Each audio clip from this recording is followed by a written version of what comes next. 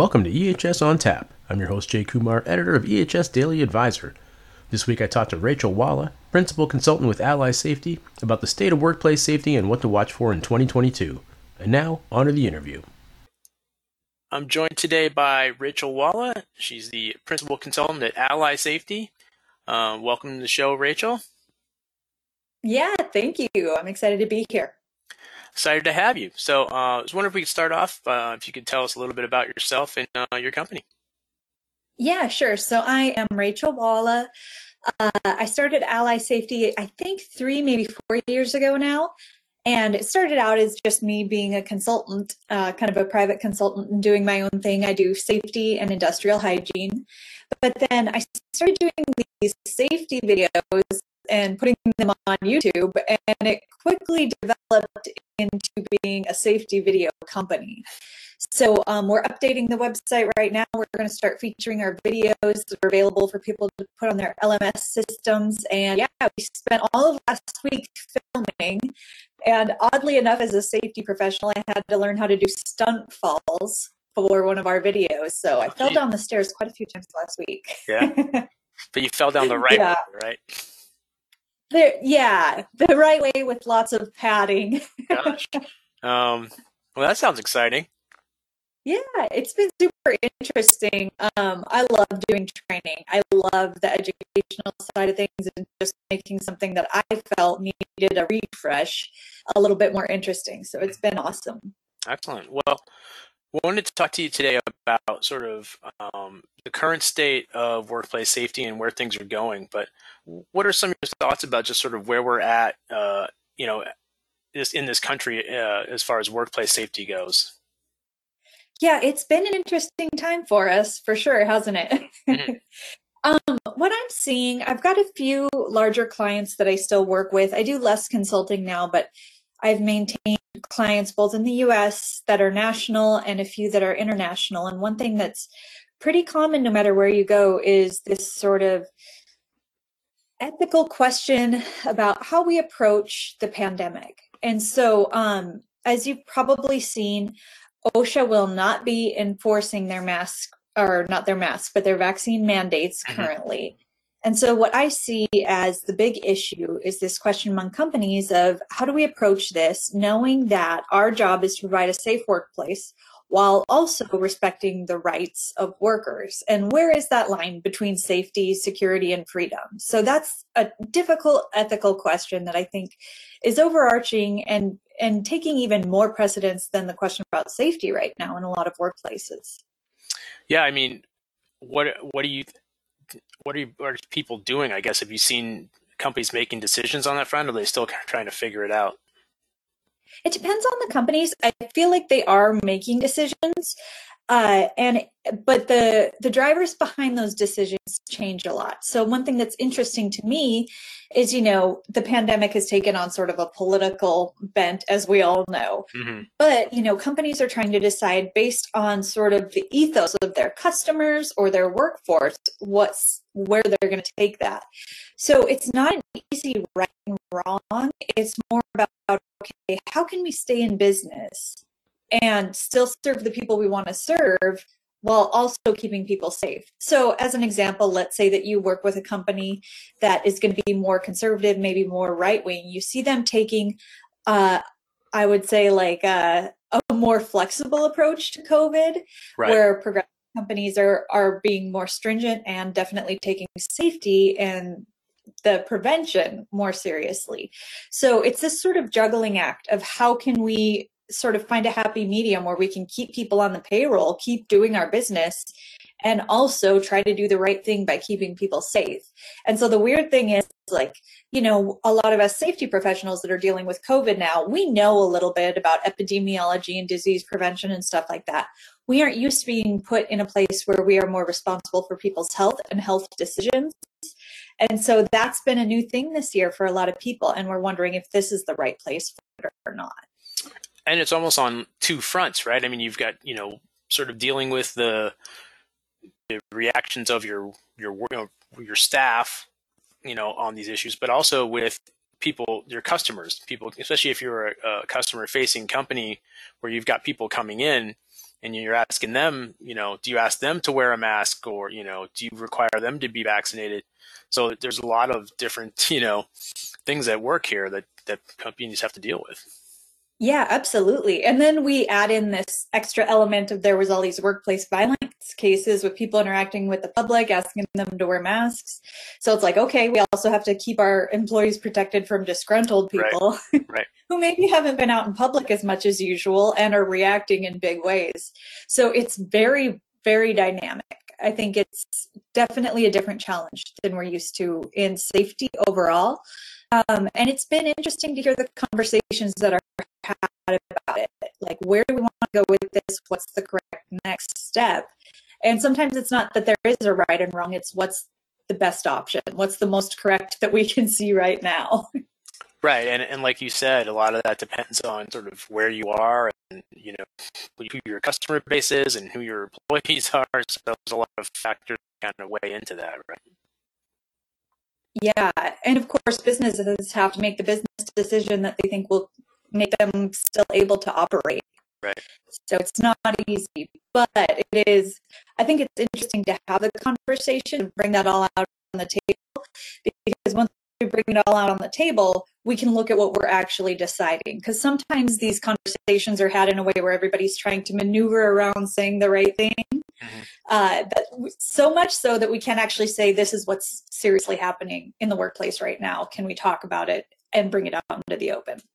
Yeah, I mean, how do you recommend companies deal with this? Like, should they be just sort of doing kind of like a town hall thing where they get everybody together and sort of lay it all out there? Or? Yeah, so a town hall can be difficult because you'll have some very outspoken people on either side that can actually create a lot of tensions. So rather than a town hall, what I like to do is use the sort of employee groups, whether you have a union or your safety committee, bring together the representatives and the leadership to have these conversations. And they really need to be bringing it back and discussing things with the workforce in total. But what we want to see is more of that collaborative approach. Being that we don't have an absolute mandate in place right now, there's a little bit more flexibility about how we approach it. And it's kind of like, it doesn't make sense to make a bunch of safety rules without consulting employees. Like, we know that from good cultural practices, we need to bring our employees into the conversation because they're seeing things that we don't. So it's better to have that sort of conversation where you can bring leadership up, have them get ideas from the workforce, and then decide it in a room. I kind of like to do it workshop style, where you have sort of one of those tablets where you can write down everybody's thoughts so everybody knows they're heard, stick it on the wall, and then go around and say, okay, now knowing what we know, what do we want to do with this information? And then it can be more collaborative and less compliance forced, because that's where a lot of the resistance comes in, is where people feel like it's forced. Right. And for businesses, a lot of times they don't have a lot of options in this either. So they're just trying to do what's right. Especially, yeah, like, you mentioned the vaccine mandate, and then, obviously immediately after, OSHA kind of announced that, there were court challenges, and now it's being kind of held up, and now OSHA is not enforcing it. So there's a lot going on. So if you're a business owner, I'm sure your head's spinning right now trying to keep up with, the latest stuff. Plus, depending on what state you're in, there's, different mandates there. So it's pretty crazy right now. Yeah, it is. And these employers who are in multi-states have such a difficult time just keeping up with all the regulations, and, you add that on top of, okay, we're dealing with supply chain issues and inflation and all these other things. And now we're all also asking employers to really take an active role in protecting employee health in a different way than they have before. So it's not something that we can approach without some thought as to how we approach it. It's just too dynamic right now. And COVID isn't the only issue we're dealing with when it comes to safety. What are some other things that, kind of spring to top of mind for you in terms of just workplace safety issues? Well, last year we saw a lot of OSHA's top 10 hadn't changed that much. But one thing that has surprised me is incident rates are going up. A lot of the companies that I work with, and I hear this with other safety professionals as well, We don't know if it's distractions overall with everything that's happening. There's a variety of different theories on why this is happening, but it does seem to be that there is an increased incident rate. Where people are also working more overtime and things like that. So it really varies by organization. So we have to question, okay, how are we going to deal with the traditional safety alongside all these other things, which COVID has taken center stage for getting close to 2 years now. And in that time, have we let traditional safety slide, or has the mindset stuff that has also become so prevalent maybe leaked more and more into our workplace, and we need to focus more on mindfulness because people's minds aren't at work right now as much as they normally are. They're everywhere else with a million different concerns. Yeah. And then, we're also looking at people who got a lot of wage increases perhaps over the last year, if they're lucky, that are now kind of back at the same place because of inflation. So there's so many extenuating circumstances that a return to mindfulness on task is really important right now, especially with the Christmas and holiday season. There's always a lot of distractions this time of the year. So you don't have to go through the whole thing, but like, what are some examples of, sort of mindfulness and how, companies can kind of get across to their workers? Yeah, mindfulness is an interesting thing because it's got this sort of woo-woo mentality to it, so it can kind of turn people off if you're saying mindfulness, but it's just focusing on the task and like, what are you actually doing? So we did a video on mindfulness like a year and a half ago. It's on the YouTube channel. But in the research for that video, I found out so many interesting things about mindfulness. Like for example, we don't actually multitask. We just switch between tasks quickly, and we aren't actually better at those tasks. So mindfulness, if you're able to kind of clear out distractions and focus on your work, even if it's a task you don't like. So think of something that you really don't like doing at work. If you're able to kind of turn notifications off on your phone, or just do that task in any other way where you have nothing else bothering you, like your email, and you can just focus on it, you are better at that task and you enjoy it more. So that is a pretty good sell, even for me. When I look at something I don't want to do, it's like, okay, you can be better at this and you can enjoy it if you just delete distractions. Right. That actually helps us to relax a lot. So that's kind of a way that I help when I'm talking to workers to kind of sell this idea of mindfulness. It isn't to be like, we aren't going to sit cross-legged and meditate while we do our work. We're going to do it with intention. And so that really does help people to enjoy their day more. And who doesn't want to enjoy their work day a little bit more? Yeah, that helps. Yeah. Talk to me about psychological safety. I've heard it come up a lot over the last year in terms of, helping, workers just sort of, deal with sort of the uncertainty that they're facing. We've kind of addressed it a little bit, but, what are some ways that companies can kind of help with the psychological safety of their workers? Yeah, that's an interesting one, isn't it? Because again, like employers are being asked to shift their mindset about what their role is as an employer, and we're providing so much more than maybe we did previously. Mm-hmm. So when I think of psychological safety, I always think of going back to Maslow's hierarchy of human needs and what people need to be functional, and then to be fully developed and to do their best as a fulfilled person. And what we're seeing a lot of is just this sense of unease. Like, I think the only thing Americans are agreeing on overall, regardless of political affiliation, is that they don't feel comfortable with the direction the country is going. Whatever direction. Yeah. Workplace conflicts and concerns about what's going on right now. You can tell like a lot of the nation has this sort of feeling of instability. We've also got increases in violence in the workplace in the last few years, those types of issues. And so for good reason, people aren't feeling as secure, either physically, financially. Their health is probably a little bit more in question than it was before, just because people have concerns about the virus. So what we need to do in those cases as employers is make sure that we're able to provide a secure workplace where people can feel comfortable, be relaxed, know that they're safe and secure. And, just as an example, you would think that most people do feel that way in their workplace, but imagine if you work in a retail location and you hear on the news that there's been a shooting at a retail location. That's going to kind of change the way that you think about things throughout the day. And maybe it's not something that's on your mind all day, but you may look around and realize like that could happen here.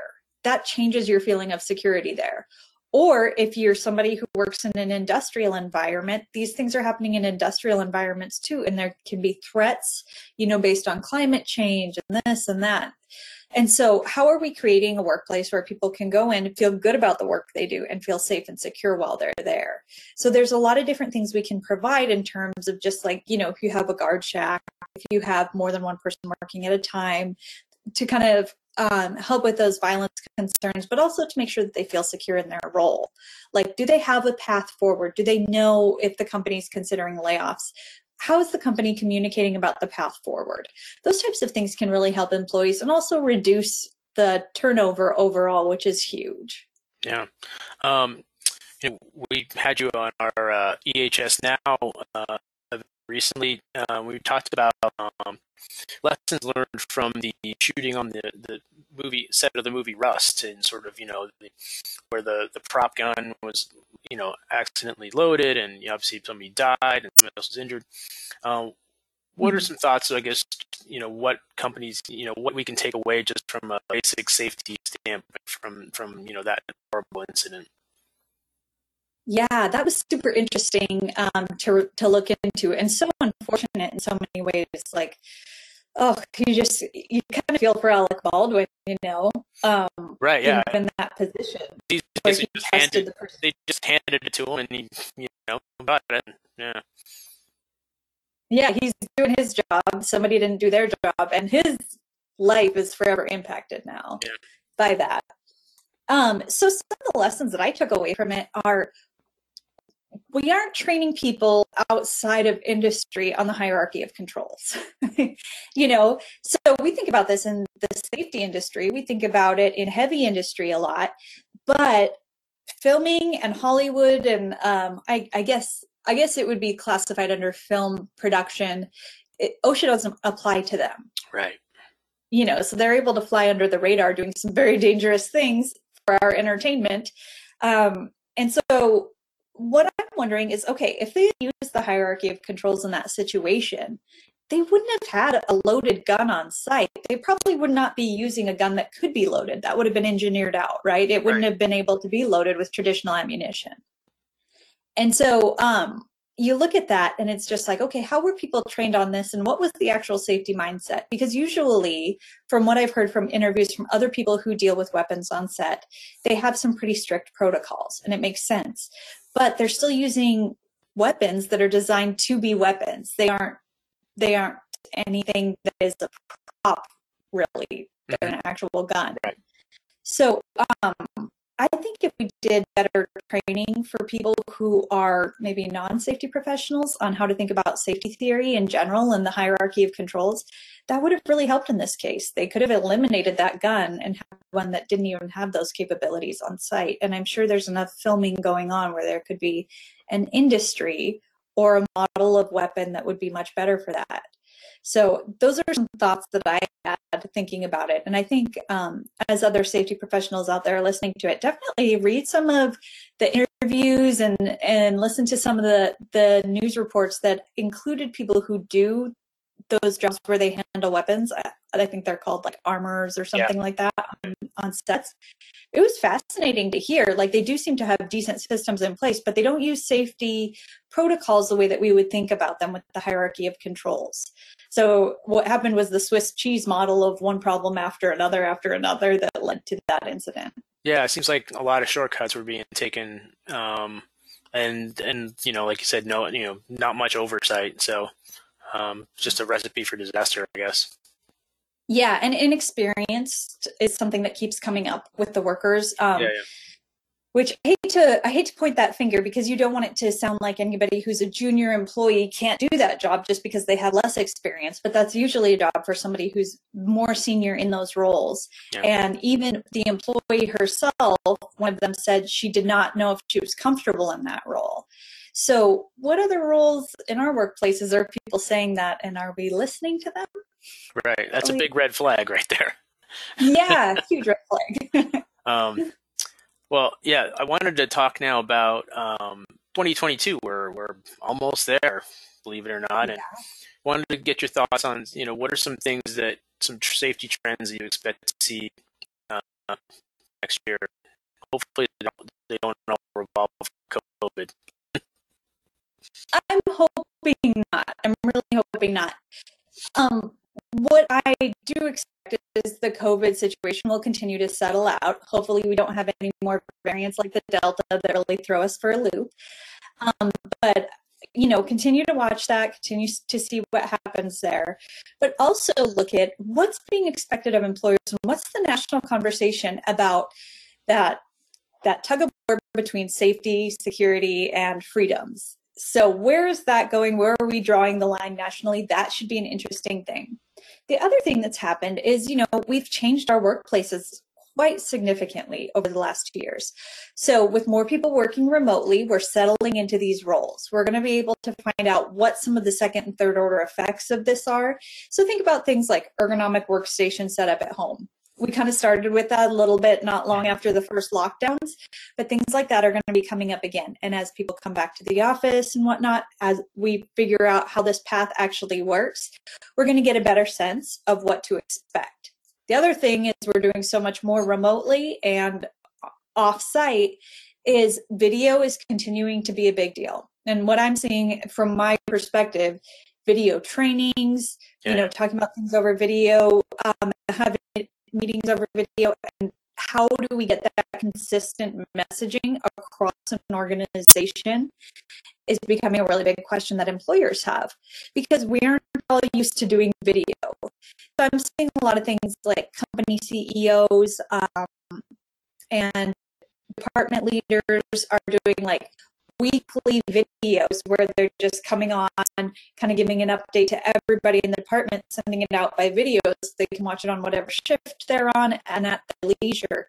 So how are we communicating things out to a more dispersed workforce is also a big one. Another thing there is, is the message getting through, or people just sort of, I think there's a tendency if somebody's at home or somewhere else watching something on video, maybe they're like also doing like 3 other things at the same time. So how do you know that they're actually getting the message, as opposed to sitting like right in front of, your supervisor in a room?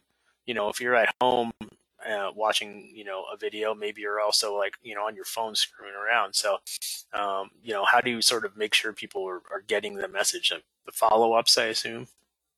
Yeah, follow-ups, quizzes are huge, and LMS systems are getting very clever, where if you're not on that open tab watching the video, it'll pause. It's like, I've been caught doing that too. Like, you got me. Yeah. Yeah.